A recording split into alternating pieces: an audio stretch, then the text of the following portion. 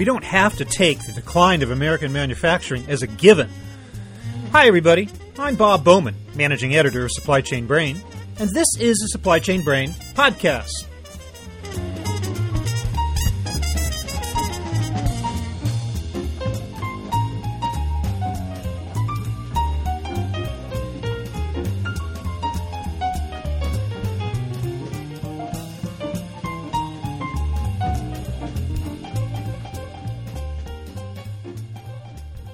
When it comes to assessing the state of American manufacturing, you'll hear arguments on both sides.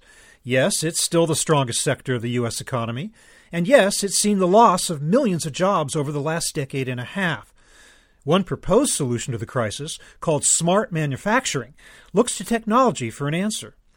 But my guest today believes that smart manufacturing is, well, kind of dumb, at least when it's not accompanied by a focus on the people on the factory floor. Stephen L. Blue is the author of American Manufacturing 2.0, What Went Wrong and How to Make It Right. But he's no academic viewing the situation from afar. He's also CEO of Miller Ingenuity, a global manufacturer of locomotive and freight car parts. So he has first-hand experience in running a production facility efficiently, competitively, and humanely. We'll hear his advice on how others can adopt his techniques and what he means when he talks of creating a culture by design, not default. So here is my conversation with Stephen Blue.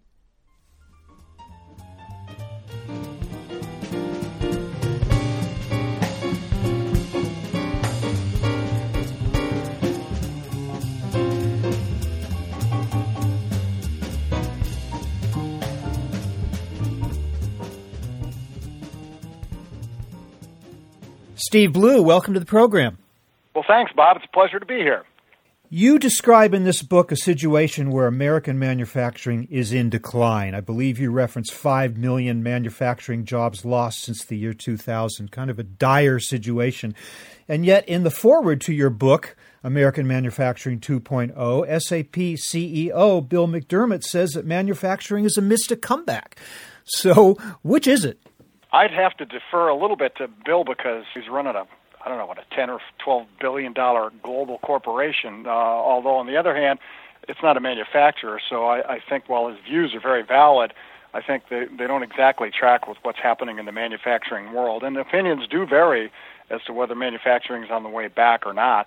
And the evidence that I use is what's the job count in manufacturing now compared to what it was 20 years ago, and everybody knows the answer to that. So I don't know how it can be coming back when the jobs are down. And, of course, manufacturing remains by far the biggest part of the American economy, but I guess that doesn't excuse the fact that we have lost a good number of jobs to overseas, to offshoring. That's right. I mean, there's no denying the facts. The three biggest employers right now are in the service sector in the United States. Walmart, Yum Brands, and I can't remember who the third one was. They're all in the service industry. If you dial back to 20 or 30 or 40 years ago, the three biggest companies, employers in the world were General Motors, ExxonMobil, and third, but manufacturing company. And so clearly we've moved away from manufacturing in terms of the largest employers and toward service employers, which with generally lower wages. If you look at the wage difference between those two sectors and adjusted for inflation, if you will, the service industry is, $9 or $10 an hour now, and good manufacturing jobs are $20 or $22 an hour. There's been a lot of buzz these days about the concept of so-called smart manufacturing, but you aren't exactly so gung-ho on that concept, I get the feeling, as some people. What is your take on smart manufacturing? I did a piece the other day, I think it was Forbes or Fortune or whatever, and the title of it was, Why Smart Manufacturing is a Dumb Idea. And the reason that I wrote that piece, and it's gotten a lot of interest and a lot of phone calls and subsequent interviews, is because people who believe that the answer to a manufacturing resurgence is in machines, they're all wrong. The answer to a resurgence is in people. And by the way, I have smart manufacturing in my company, and that is a part of what you need to have to be successful. But you don't start that at the top, you start that at the bottom. And you don't start that with machines, you start it with people. If you have dumb people in your organization, how can you have smart manufacturing? and Mr. CEO, if you have dumb people in your organization, it's your fault and not theirs. Well, I want to ask you to define that a little bit more, but I want to, before that, just ask you, basically, what is your definition of American Manufacturing 2.0? What justifies adding a new issue or new version of American manufacturing in your mind? There's some American Manufacturing 4.0s out there already, so I'm not 2.0 may have been outdated by the time the ink dried, but to me, if you're going to take American manufacturing and make it better, make it bigger, bring American jobs back to the United States, you have to do things differently than you did on 1.0 or manufacturing 0.0. And 0.0 was, well, maybe because of the World Trade Organization, maybe as a result of it, who knows, the leadership in American manufacturing companies gave up on their workforce. And they started viewing their workforce, particularly in the manufacturing sector, their labor, as expendable assets. And they should have been looking at them as renewable resources. And so to me, the restart, if you will, Bob, in American manufacturing has to be with a new compact with the workforce, new compact with how you view your workforce and how you utilize your workforce, instead of the old compact, which, well, for the last 20 or 30 years has been, well, you know yourself, chase it to the cheapest labor in the world and to the best tax havens in the world, and everything else will take care of itself. I say we need to restart that whole thinking process, and therefore that's how I got to 2.0. But how is the turn toward automation a mistake? Is it not inevitable? Is it not, at least from the owner of the company's standpoint, the way to go? It does cut costs. It does increase productivity. It does reduce the number of bodies needed and the number of pensions paid and wages paid and benefits paid. I mean, I'm just trying to think like a captain of industry here. It looks good to me. What's wrong with that? Hey, I'm one of them. There's not a thing wrong with it. But let me go back to my earlier point. You don't start your revolution in your factory, in your manufacturing factory, with smart manufacturing. You start it with smart people, and then you move to smart manufacturing. As I said, I've got smart manufacturing. Everything from order inquiry to accounts receivable all the way down the line is almost completely automated. And I have a very, very, very efficient workforce. But if you choose to just put your future in machines and in technology and ignore the people side of it, I think that's a big mistake. You talk about people being dumb. I'm sure you're not referring to their native intelligence. I think you're referring to the way in which their intelligence is or is not utilized in the workplace. That's right. So what do you mean when you say dumb? How are we not tapping into the real resources of our nominally intelligent workforce? Well, what happens is not every company, but a lot of companies, employees check their brains at the door. And in a lot of companies, employees are more interested in getting to the bowling alley than they are in going to work. And that's because the environment that has been created for them has been, I'll tell you what to do, the old command and control environment. I'll tell you what to do, and you'll do it, as opposed to people that decide what they want to do. I'll give you an example, Bob. In my factory, our employees are almost completely autonomous from any sort of supervision, if you will. They get together every day. They know what the order intake was for that day. They decide, based on that, what do we have to build? They organize themselves around building it. They make the thing happen. They ship it out, and there's no so-called management intervention along the way. And that's the kind of workforce that you need. You have to have people who are engaged, enlightened, and energized. And that's all created by the culture that the CEO decides he or she wants to have in the organization. And what I call cultures by design, not by default. Most companies have cultures by default, not design. Their cultures are what their cultures are, and the guys at the top don't really even know what it is. Let me give you an example. I hear this a lot where people say, culture can't possibly have that big of an impact on a business. And to that, I say, I'll give you two words. These days, it's an easy answer: Wells Fargo. Now, you just look at what happened to Wells Fargo, right? If you look at their values, Bob, their corporate website, one of them is, high ethics, and the other one is doing right for the customers. And, well, how could they possibly have a culture of high ethics and do what's right for the customers and create 2 million ghost accounts? Well, the fact that those are good what I call bumper sticker values. They look good on the corporate wall, and the CEO may have even believed that was the culture that he had, but that's the real culture behind Wells Fargo is make money at all costs. And that's why I say companies have to have cultures by design, not by default. Once you create a culture that allows people to flourish and be energized and be energetic and turn them loose, you would be amazed at what they can do. In the glory days of American manufacturing, however, where there was a lot of union jobs working in places like automotive plants, everybody had their specific job. There wasn't a lot of creativity involved. There wasn't a lot of freedom in what they did. And I imagine there was a certain amount of alienation too, but that we refer to that as the great days of American manufacturing. So it worked back then, but I guess you're saying that concept can't work now, right? Well, it was easier back then. You were competing between states, not between countries.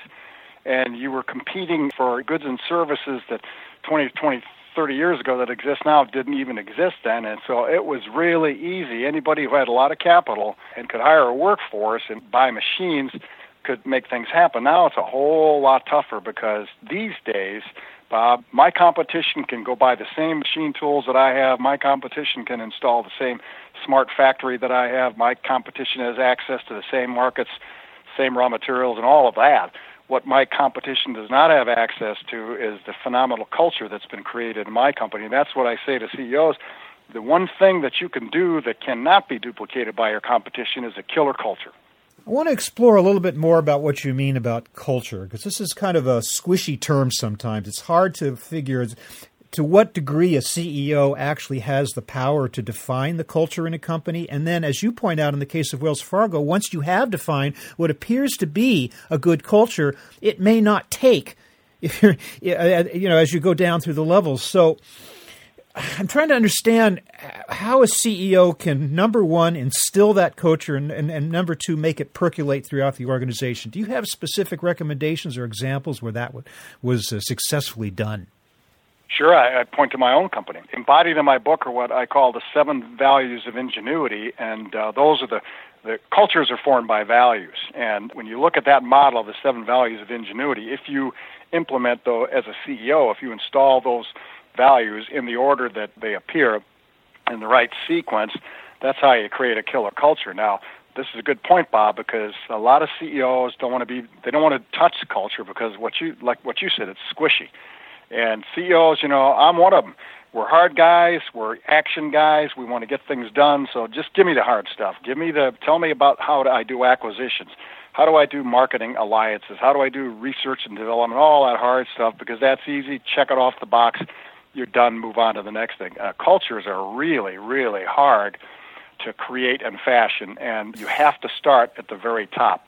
If the CEO isn't on board with the kind of culture he wants in his company, one that serves the shareholders, one that serves the employees, and one that serves, of course, the customers, but also the communities in which they serve, he's got to be on board with it, he or she. So you have to start at the very top. And let's just assume, I have in my book the 7 values of ingenuity. Those are right for my company, and many of those would be right for other companies too, but not necessarily all of them. So you start by defining what kind of values do I really want. And then to the point you made earlier, Bob, you have to go layer by layer. You have to start at the people that report to the CEO, and if they don't embody that culture, and if they're not bought into that culture, and if they don't exhibit that culture every day of their working lives, then that's not going to work. So you have to start there, and if they're not on board, then you have to replace them one at a time until you get people that are on board. And then you move down to the next level, and I hope most companies don't have more than 3 or 4 levels between the top and the bottom, and that's how you do it, one level at a time. And then you have to reinforce it. See, what happens is policies and practices in an organization, they may not create a culture, but they darn sure support it. Wells Fargo's, I'll use that example again. They had policies and practices that rewarded people for defrauding their customers, because otherwise it couldn't occur. And what most companies will do is they'll have a culture that says, we want to be this, we want teamwork, right? I love this one. We want teamwork in our company, yet every person is individually appraised. Everyone is compensated, every department is compensated based on their own individual achievements without respect to what might happen to another organization, and yet they talk about teamwork. If teamwork's going to be one of your values, you have to organize people around teams, you have to reward them for team efforts, you have to compensate them for team efforts, and you got to get rid of the whole individual compensation and evaluation system. That's just one example how policies and practices in a company can either support or wreck a culture that you're trying to install. Do you think that worker morale these days is being degraded by the growing gap between CEO pay and pay down at the bottom worker level? Or is money not really an issue in the question of culture in an organization? A friend of mine once told me that if money isn't number one, I don't know what number two is. Money is very important, but I'll give you an example. A recent study done by Harvard, 20,000 employees on satisfaction measures. Money wasn't the number one thing. The number one thing was respect by my supervisor. Money was like second or third. So if you don't treat your employees with respect, it won't matter how much you pay them. Pay in almost every survey that's been done is up in the top three, but it's not in the top one. It's almost always respect. To the issue of the so-called widening gap between the CEO and the bottom level, I don't know what to say about that. In public companies, it's a very public number. Everybody knows it. Are the CEOs and some of these public companies worth as much as they're getting paid? I don't know. That's not for me to say. That's for the shareholders to determine. Well, you do kind of say it when you call CEOs fat, dumb, and happy. Yeah, the fat and happy part must have something to do with compensation, right? Well, I'm glad you brought that up because actually the title I wanted for my book was Fat, Dumb, and Happy CEOs, What Went Wrong and How to Make It Right in Manufacturing. The publisher didn't like the fat, dumb, and happy, and they changed that to American, and I had to go along with it. They changed it to American Manufacturing 2.0. That is the problem in a lot of companies. Not every company. The CEO is fat, dumb, and happy. They sit there and they go, I got my kingdom going here. Everything's going okay. And I don't see much going on the horizon. No reason to take any risk. Just relax and go with the flow. And then all of a sudden they get broadsided and they get blindsided. Well, that's what happened to Wells Fargo. There's got to be a cost to culture. It may be worth paying, but there's got to be a cost to it. There's got to be times when you have to make the choice between culture and profit. Now, in the case of Wells Fargo, that might have meant not doing what they were doing, but is that not the case? And that sometimes that happens. Absolutely, there's a cost to culture because when you put in these values and you support these values, there's going to be a great expense in the beginning. And it's a soft cost in terms of return because you don't see it immediately. I'll give you an example. I created in the middle of my factory what we call a creation station. It's what I call a Google-like campus inside a manufacturing facility. It's the only one in Minnesota, maybe the only one in the country. You walk into this space, Bob, and it's like walking into the Google campus. It really is. It's very high tech. It's designed to promote thought. It's designed to promote innovation. It's totally connected to the internet where we can collaborate with customers and other companies and our employees all over the world. And our employees are expected to go back into that space and spend about 20% of their time thinking about things. Now, that space cost me about $500,000 to build. And most CEOs, by the way, wouldn't do it. They wouldn't bat an eyelash on spending $500,000 on a CNC machine, right? Because there's a certain return from that they can measure, they can plot, and they know what it is in advance. If you do what I did with the what we call a creation station, you have to take a leap of faith that you believe that the output from people getting together and innovating and thinking about things is going to be there. And of course, I've had that cost of that space has been paid for fivefold ever since then, and ever since then the payback, it just keeps on paying back every year because they do go back there. They do make improvements that are sometimes small, many times they're incremental, but sometimes they're just huge. All right, but let's think for a moment about the plight of the CEO of especially a public company. Doing all these wonderful things, sometimes it's going to cut into profits, it's going to maybe pay off at some point in the future, but breathing down the neck of the CEO are the shareholders, is Wall Street, is the demand for quarterly improvements, quarter after quarter, year after year. They don't take the long-term view that's saying these are going to pay off. We want dividends now. We want results now. How does a CEO cope with that pressure and at the same time enact the measures that you recommend that they should be enacting? I don't run a public company, so the Wall Street pressure and the pressure on earnings and the analysts and all that is something that I don't have. But I do have shareholder pressure where most of the things that I've done that were maybe you could call them controversial, but they were certainly new and different in terms of what had been done before I took over this company 20 years ago. It was a sales job. CEOs have to sell their shareholders. They'd have to sell Wall Street. They'd have to sell the analysts on what they're doing and why they're doing it. In the long term, we're all dead. So we have to keep that in mind.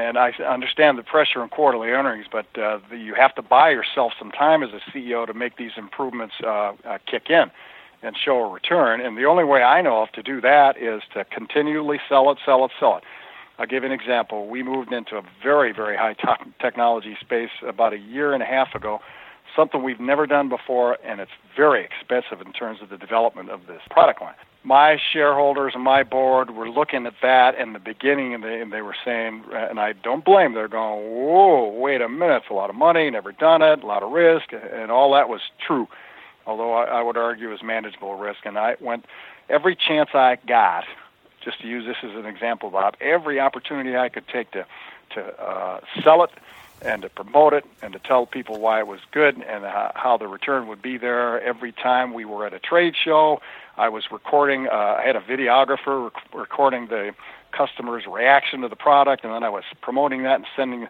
the video clips to the board and to the shareholders, and every single opportunity I get, I promote that platform until it becomes a reality. And you know what they say, you're wrong until you're right. You think this concept, your ideas, scale? I mean, Miller Ingenuity, I don't know where you fall in terms of revenues, whether you consider yourself to be small, medium, or large, but you certainly aren't Fortune 50. When you get up to that type of level, do you think that it's still possible to enact these measures and to create true community within these monstrous global corporations? I think it's very difficult. I have to be a realist on that. You get a company that's got, what's Wells Fargo's have, hundreds of thousands of people. Again, their culture is so deeply entrenched for so many decades, it's probably not possible. The bigger the company is, the harder it is to be sure. And I would say if you're a Fortune 50 company, you got what you got, and there's probably not a whole lot you can do about it. And your predecessors built it, and the predecessors' built it, and the inertia of that would be just almost impossible to change. Bottom line, though, you still think we're going to have American manufacturing in the future, 2.0, 3.0, 4.0, whatever. You are an optimist about the continuation of the American manufacturing base? Yeah, I am, because I think I even had it in my book, maybe it was in one of my blogs, that the reason that we won the Second World War is because we outproduced our enemies. And it's just a shame that the workforce that won the Second World War is now getting outsourced to pick an underdeveloped country, any third world country you want. It's just a shame now that our workforce and our American companies are almost the equivalent of room service to the Chinese. But when you think about the fact that our workforce, they were so engaged, government and business, by the way, in the Second World War, as you probably know, they worked together. They didn't work against each other like they do now. And if you look at the fact that we won the Second World War because we had the world's best workforce and we had collaboration between the government and business, if we could just get that back again, there's no reason we couldn't win the next, and that was even on one of your blogs, the global trade wars that we're either now in or going to be in pretty soon. Yeah, maybe we won't get it back by bribes and threats. Maybe we'll get it back by true innovation within manufacturing. That's in terms of the government's role toward manufacturing. And we just need the government to be a little more friendly toward a business, that's all. Well, we'll have to see how it all plays out in the next few years. But who knows?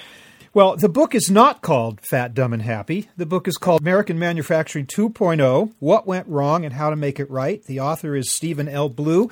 Steve, I want to thank you so much for taking the time to speak with me. We'll link to your book in our show notes to the episode. Thanks very much for your time. Well, I appreciate it's good talking to you. Thanks so much.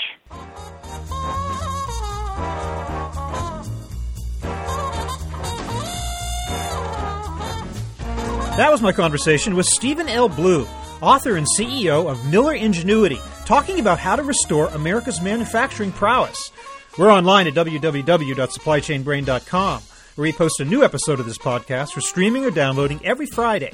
You can also read my Think Tank blog, watch thousands of videos, and access all of our other content, including the digital edition of our magazine. Look for us on Facebook and LinkedIn, and follow us on Twitter @SCBrain. You can also download or subscribe to the podcast on iTunes. Got any comments or suggestions on this or any episode? Email me at rbowman@supplychainbrain.com. See you next time.